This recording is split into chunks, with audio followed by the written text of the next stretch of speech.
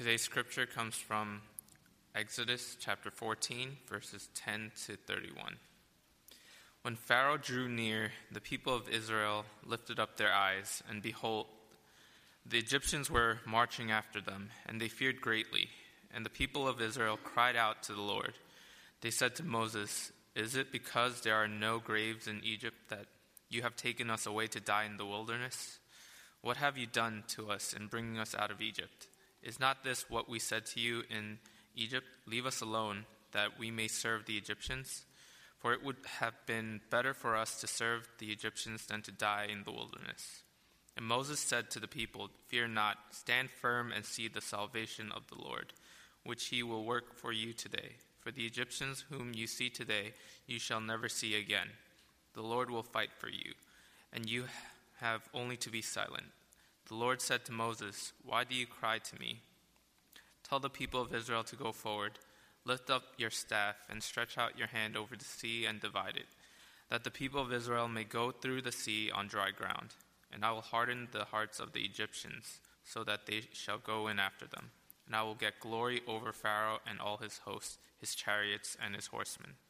And the Egyptians shall know that I am the Lord when I have gotten glory over Pharaoh, his chariots and his horsemen." Then the angel of God, who was going before the host of Israel, moved and went behind them. And the pillar of cloud moved from before them and stood behind them, coming between the host of Egypt and the host of Israel. And there was the cloud and the darkness, and it lit up the night without one coming near the other at all night. Then Moses stretched out his hand over the sea, and the Lord drove the sea back by a strong east wind all night and made the sea dry land, and the waters were divided. And the people of Israel went into the midst of the sea on dry ground, the waters being a wall to them on their right hand and on their left. The Egyptians pursued and went in after them into the midst of the sea, all Pharaoh's horses, his chariots, and his horsemen. And in the morning watch, the Lord in the pillar of fire and of cloud looked down on the Egyptian forces and threw the Egyptian forces into a panic, clogging their chariot wheels so that they drove heavily. And the Egyptians said, "Let us flee from before Israel, for the Lord fights for them against the Egyptians." Then the Lord said to Moses, "Stretch out your hand over the sea, that the water may come back upon the Egyptians, upon their chariots, and upon their horsemen." So Moses stretched out his hand over the sea, and the sea returned to its normal course when the morning appeared. And as the Egyptians fled into it, the Lord threw the Egyptians into the midst of the sea. The waters returned and covered the chariots and the horsemen of all the host of Pharaoh that had followed them into the sea. Not one of them remained. But the people of Israel walked on dry ground through the sea, the waters being a wall to them on their right hand and on their left. Thus the Lord saved Israel that day from the hand of the Egyptians, and Israel saw the Egyptians dead on the seashore. Israel saw the great power that the Lord used against the Egyptians, so the people feared the Lord, and they believed in the Lord and his servant Moses. This is the word of the Lord. Thanks. Thank you, Daniel. Thanks be to God. Please join me in prayer once more. Father, we thank you so much that you love your people. And through this passage, would you now speak to us, O God? For our hearts are filled with anxiety and confusion and fear. But through this passage, Lord, would you calm our fears, calm our hearts, knowing that you are the one who is leading us. God, we commit this time to you. Thank you. And in Christ's name we pray. Amen. This afternoon, as we delve into this passage together, I would like for us to consider three things. Number one, acknowledging the fickleness of the human heart. Number two, trusting God's covenant faithfulness. And number three, being still in the presence of God. Let's jump into the first point together, acknowledging the fickleness of the human heart.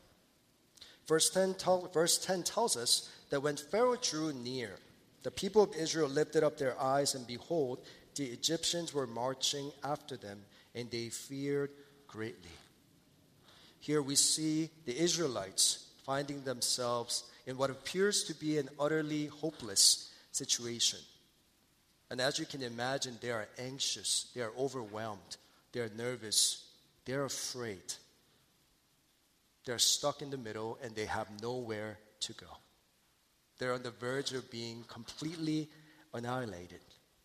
They're being pursued by Pharaoh, who is furious. He's burning with anger, and he has unleashed his entire army against the Israelites to seek them, to chase after them, and to destroy them. Now, I want to draw your attention to how the Israelites responded to this difficult situation. Verse 10, and the people of Israel cried out to the Lord.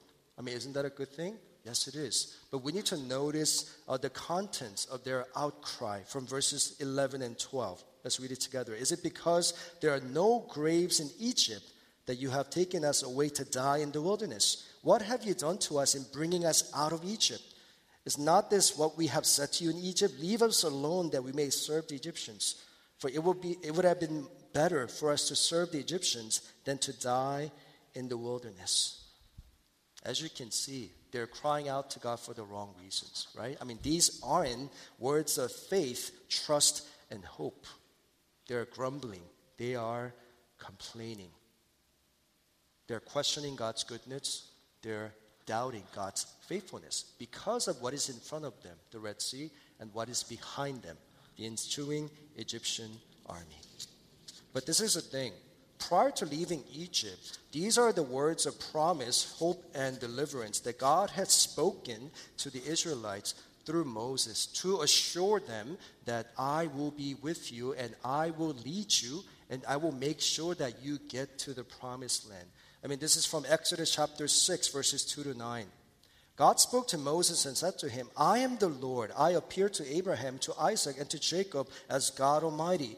But by my name, the Lord, I did not make myself known to them.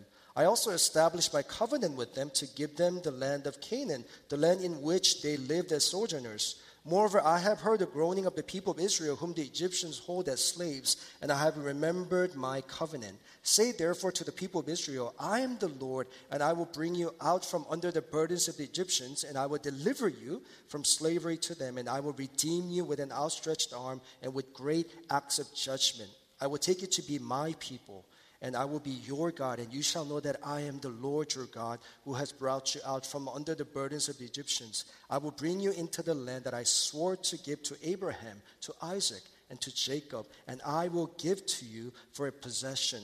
I am the Lord. These are the words of promise, hope, and deliverance that God has spoken to the Israelites before beginning this journey to the promised land. But verse 9 tells us that they did not listen to Moses. They couldn't believe these words of promise, hope, and deliverance because of their broken spirit and harsh slavery. And because of what they have been going through under the hands of the Egyptians. I mean, at that time, it was actually very difficult and almost impossible for them to believe such words of promise, hope, and deliverance. But since leaving Egypt, God also reassured the people of Israel that he will continue to lead them and that he will continue to be with them through pillars of cloud and fire. And these pillars of cloud and fire were visible manifestations of God's presence. God wanted them to see visibly that he was among them, that he was with them, that he will continue to lead them. Exodus 13, 21 to 22. And the Lord went before them by day in a pillar of cloud to lead them along the way, and by night in a pillar of fire to give them light, that they might travel by day and by night. The pillar of cloud by day and the pillar of fire by night did not depart from before the people. God was among them. God was with them. And God wanted them to see that I will lead you, and I will continue to lead you to the land that I have promised to your forefathers.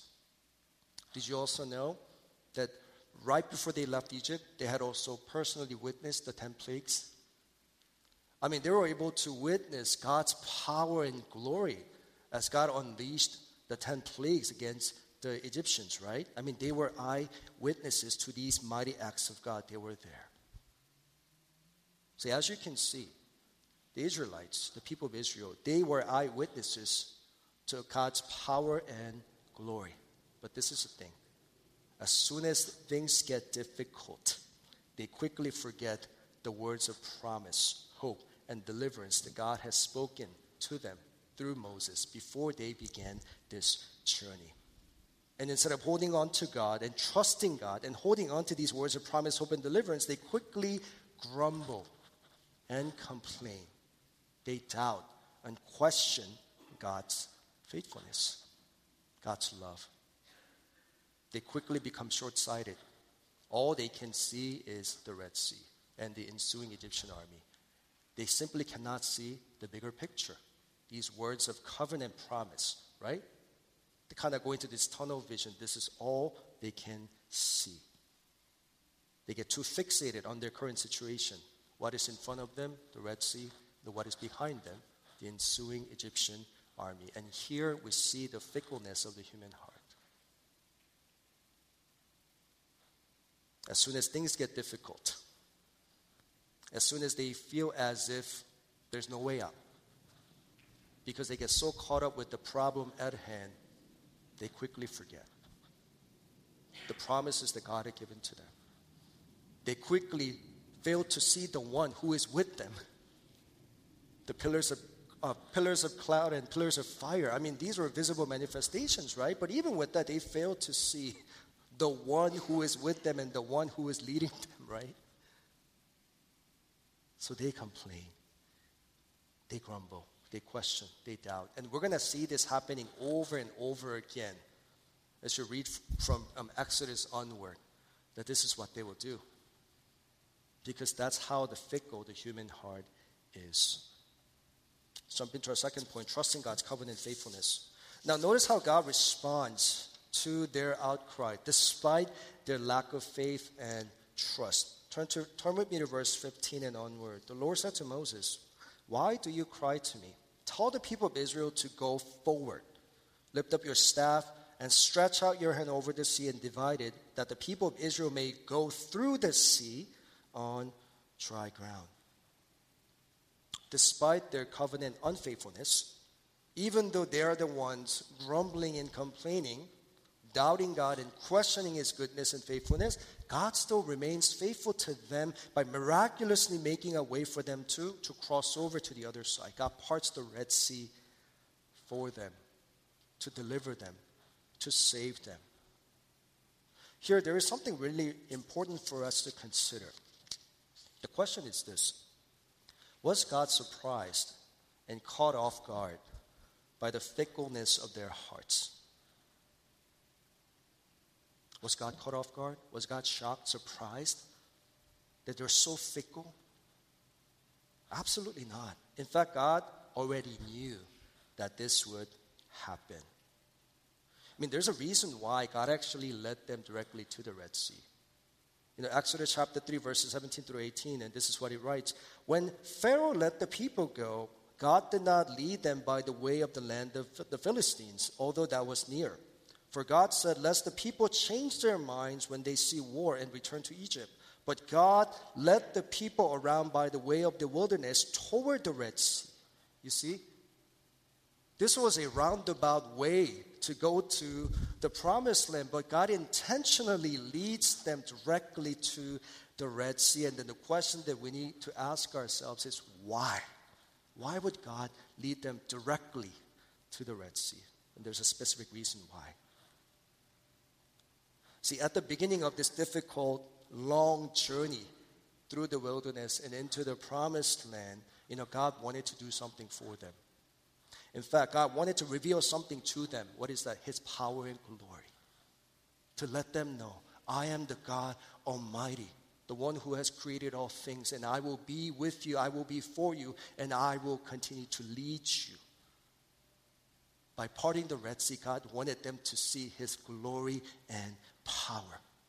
But God also wanted to remind them of something else, His covenant faithfulness. That this is the land that I have promised to give to your forefathers, to Abraham, Isaac, and Jacob, and I will make sure that you get there. It will become your possession. And God wanted them to be reminded of this covenant faithfulness. Why? Why is God doing this? Because God already knew that throughout this long and difficult journey through the wilderness to the promised land, that the Israelites will be tested far beyond their abilities.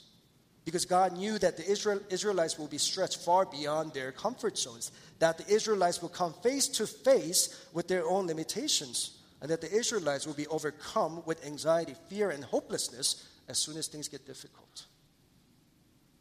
And God knew that the Israelites will eventually forget and lose sight of the one who is with them, for them, and leading them. And this is why God purposely and intentionally brings them to the Red Sea and then makes a way for them to cross over, to reveal his power and glory, to remind them of his covenant faithfulness, and saying, I will be with you. This is who I am. You know, when God parts the Red Sea, the dry ground appears, dry land. And there's a specific Hebrew word for it. It's yabashah. In verse 16 of chapter 14, lift up your staff and stretch out your hand over the sea and divide it, that the people of Israel may go through the sea on dry ground. The word there is yabashah. This word also appears elsewhere only 2 times. The other one being Genesis 1:9. This is the creation account, right? And Genesis 1:9. And God said, let the waters under the heavens be gathered together into one place, and let the dry land, yabashah, appear. It also occurs in Joshua 4:22. Then you shall let your children know Israel passed over this Jordan on dry ground, yabashah. What is my point in drawing your attention to this obscure Hebrew word, yabashah? Here, God is letting the Israelites know, I am the God who created all things, the one who created the heavens and the earth. This world is mine and it belongs to me, and I can part the Red Sea because I made it. But I will also be your redeemer. I will also be your deliverer. This is who I am. Wanted them to come face to face with his power and glory. You know, this is the land that God had promised to give to Abraham. We see God entering into a covenant relationship with Abraham in Genesis chapter 12, right? Genesis chapter 12, verse 1. The Lord said to Abraham, go from your country and your kindred and in your father's house to the land that I will show you, and I will make of you a great nation. I will bless you and make your name great so that you will be a blessing. That was the covenant promise, right? But as they're entering into a covenant relationship, God does something remarkable. And what is that? To help you better understand the context of this covenant, in the ancient Near East context, let me read you a quote from R.C. Sproul. This is what he writes. When covenants were made in the ancient Near East, certain rites would be accompanied the agreement in order to signify what would happen if one or both parties failed to live up to their end of the pact. One common ritual involved dismembering animals and then laying the pieces in 2 rows side by side with a path in between. The individuals making the covenant would then pass between the animals and invoke a curse upon themselves if they broke the agreement. In performing this rite, both parties were in effect saying, if I do not fulfill the terms of this covenant, may the destruction that befell these animals also be upon my head. But notice that it is God alone in Genesis 15 who passes between the animals. Abraham is not invited to participate. What is going on here? Shouldn't Abraham also have passed through the animals in entering into this covenant relationship as a sign that, God, I will remain faithful to this covenant? But he doesn't do that, right? Genesis 15:17.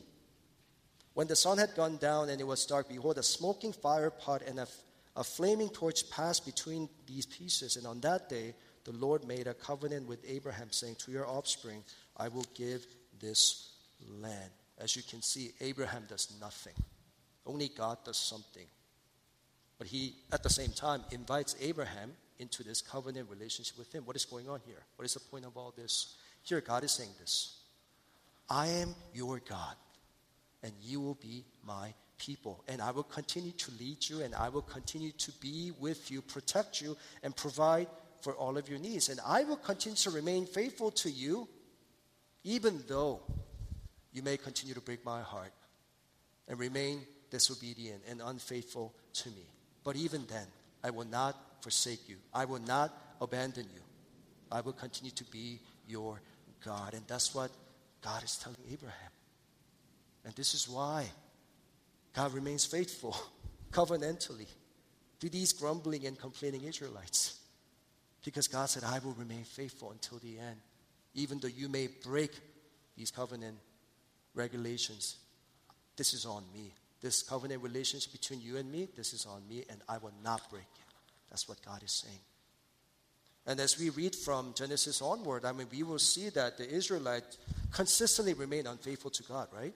They will consistently grumble, consistently complain, question and doubt God. But yet, we see a God who remains consistently faithful to these people who are so undeserving of His presence and love and faithfulness, right? With that in mind, let's jump into our last point, being still in the presence of God. Verse 31. Israel saw the great power that the Lord used against the Egyptians. So the people feared the Lord, and they believed in the Lord and in His servant Moses.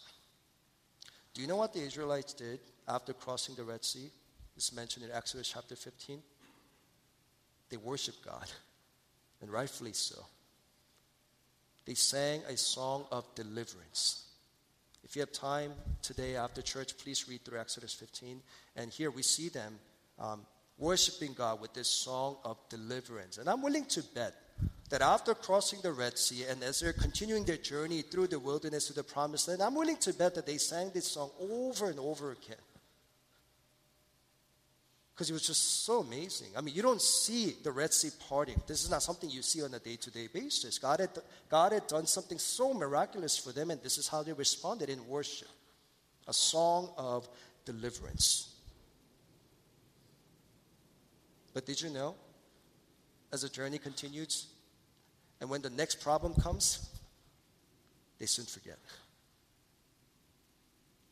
And immediately after crossing the Red Sea and singing this song of deliverance over and over again, when the next problem comes, we read through Exodus, they complain. They grumble, as if they didn't see the Red Sea parting. How can they possibly forget, right? Parting the Red Sea and crossing over the Red Sea on dry ground. This is what God had done for them. And how could they possibly forget this epic, life-changing event, right? But this is the fickleness of the human heart. We quickly forget when things get difficult. And obviously, this didn't last long. Sadly, even after personally witnessing God's mighty act of deliverance, parting of the Red Sea, crossing over to the other side on dry ground, the waters being a wall to their left and the right. Try to put yourself in their situation, walking through the Red Sea, with waters being a wall to your left and right. How can they forget, right? God's power and glory and goodness and faithfulness. But when things get difficult, the Israelites eventually go back to their old ways, complaining, grumbling, doubting, questioning. Instead of fearing the Lord with reverence and awe and believing in the Lord, that's where they eventually end up. Because that's the fickleness of the human heart. And this is what we will see happening over and over again throughout this journey, through the wilderness to the Promised Land. The fickleness of the human heart, the symptoms can manifest themselves in two ways. One is spiritual amnesia. We forget. We just forget who God is when things get difficult. Another one is spiritual myopia. We become so nearsighted. All we can see is the problem, our situation and circumstance. And we forget to fix our eyes upon the one who is with us and one who is leading us. But that's what happens. And that's what we will see happening, I do believe that also in our own lives when things get difficult, right? Now, after going into a panic mode, as we have seen, the Israelites started complaining, grumbling, doubting, and questioning God's faithfulness, right? But notice what Moses told them in verses 13 and 14 of today's passage. And Moses said to the people, "Fear not, stand firm and see the salvation of the Lord, which He will work for you today. For the Egyptians whom you see today, you shall never see again." The key is here, verse 14. "The Lord will fight for you, and you have only to be silent." In NIV, it actually says, "The Lord will fight for you. You need only to be still." This is what Moses told them. Stop talking. Stop complaining. Stop grumbling. Stop doubting. Stop questioning God's goodness and faithfulness. Be still. Just be still in His presence and see what He will do for you. Haven't you forgotten the 10 plagues? Haven't you forgotten the pillars of cloud and fire? Just be still in His presence and see what He will do for you. He is the Lord God Almighty. So you know what our problem is? We get too fixated on what is in front of us. And when that happens, we try to take matters into our own hands. To fix it, to come out of it, to look for answers.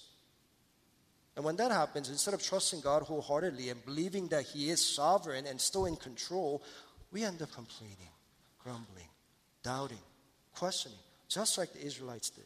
We're no better. It's easy for us to sit here and point fingers at them. How can you possibly do that after witnessing the parting of the Red Sea and crossing over to the other side on dry ground? But we're not better. We're just like them.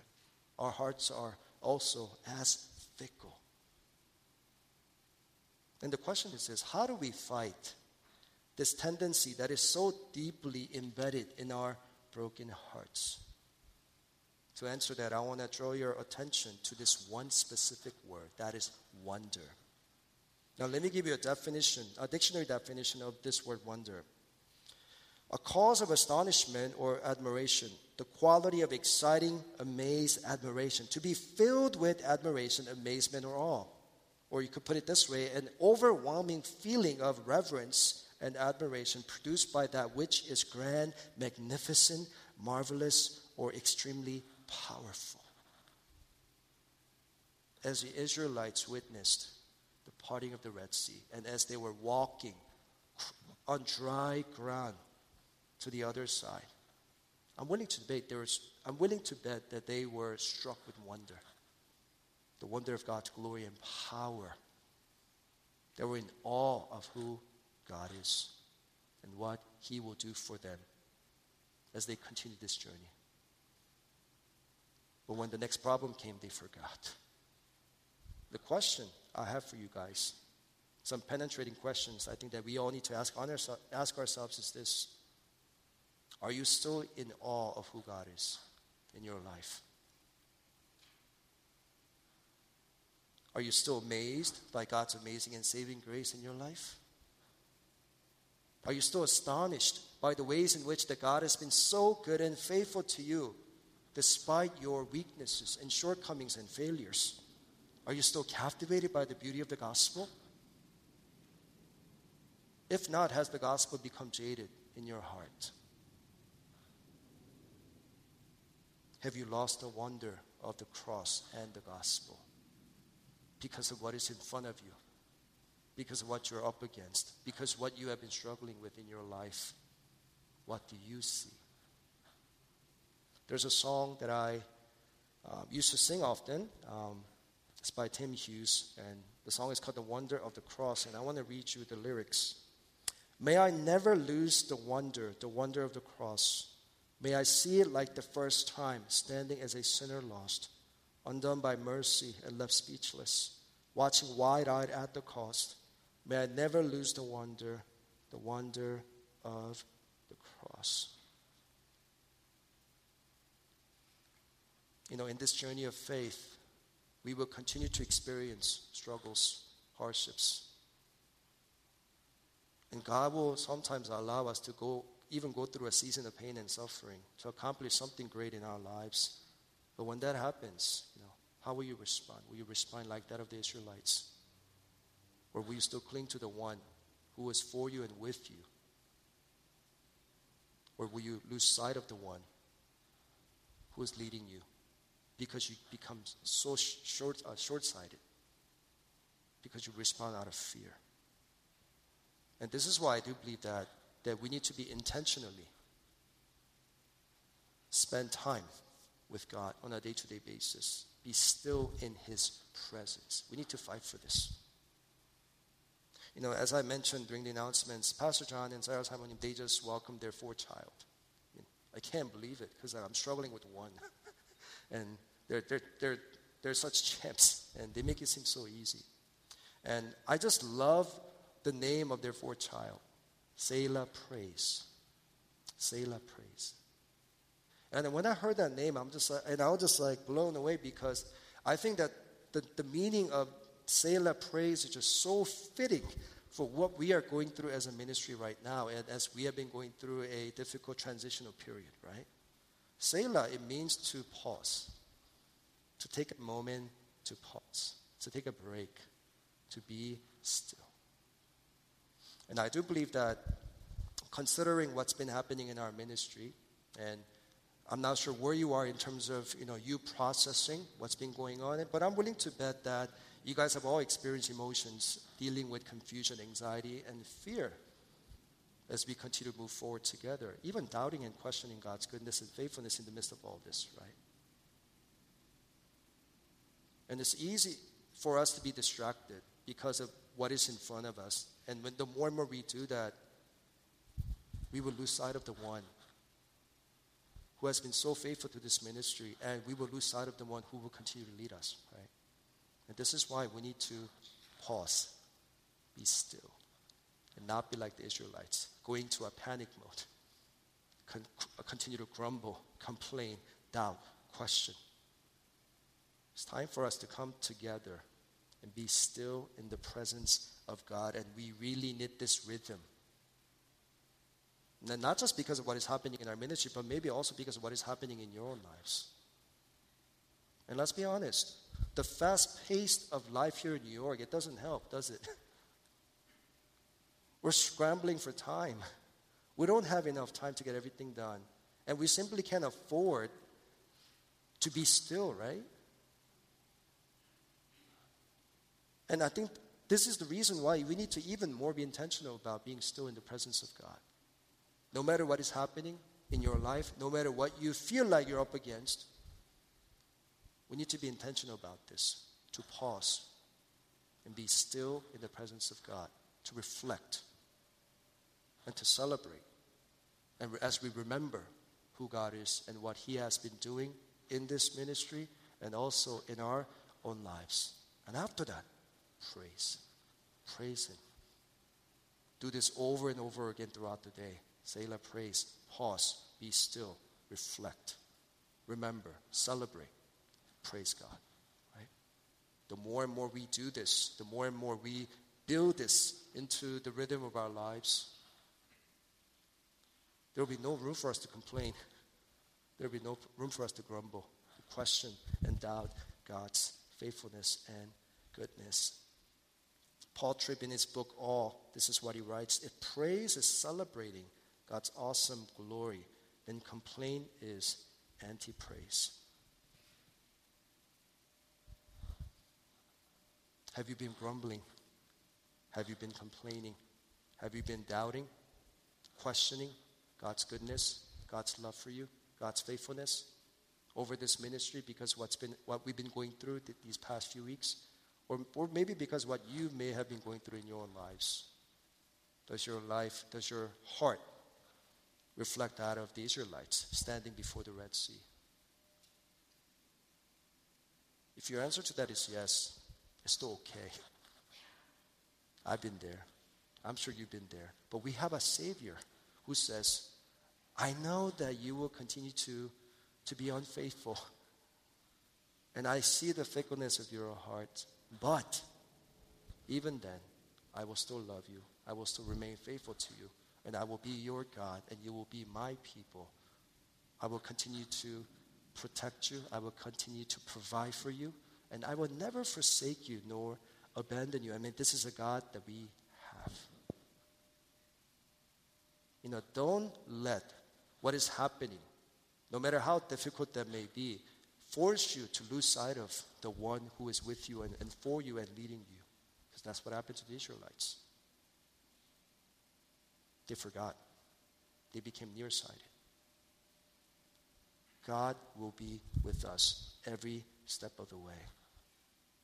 And if you have a hard time being still in the presence of God, then I think here Matt Chandler offers a helpful advice. This is what he writes: fill your life with things that stir your affections for Jesus and cut out what robs you of those affections. You've got to keep feeding your hearts that stir your affections for Jesus so that you will continue to spend time with God throughout the day, so that you will look forward to the next moment where you come before God, simply to be still, pause, so that you can reflect, remember, and celebrate God's goodness and faithfulness. And let's not lose sight of the one who is leading us. And let not the enemy distract us from just seeing the problem, the circumstance, the situation. Because God is so much greater than that. And He will continue to lead us every step of the way. Amen. Let's pray. Father, we commit ourselves to you, Lord. Father, our hearts are so prone to wander, and we continue to break your hearts just again and again and again. But we thank you for your faithfulness, Lord. Father, no matter what is happening in our ministry and in our own lives, Lord, may they not cause us to forget who you are and to doubt and to question your goodness and faithfulness. May we not respond to these circumstances with complaints, with grumblings, Lord. But grant us a childlike faith so that no matter what is happening, that we will continue to cling to you, fix our eyes upon you, that we will never ever lose sight of the one who is leading us through it all. Father, we praise you for the work that you are doing in our lives. Thank you that this work that you have begun, you will finish at the day of Jesus Christ. God, we love you. Cannot thank you enough. In Christ's name we pray.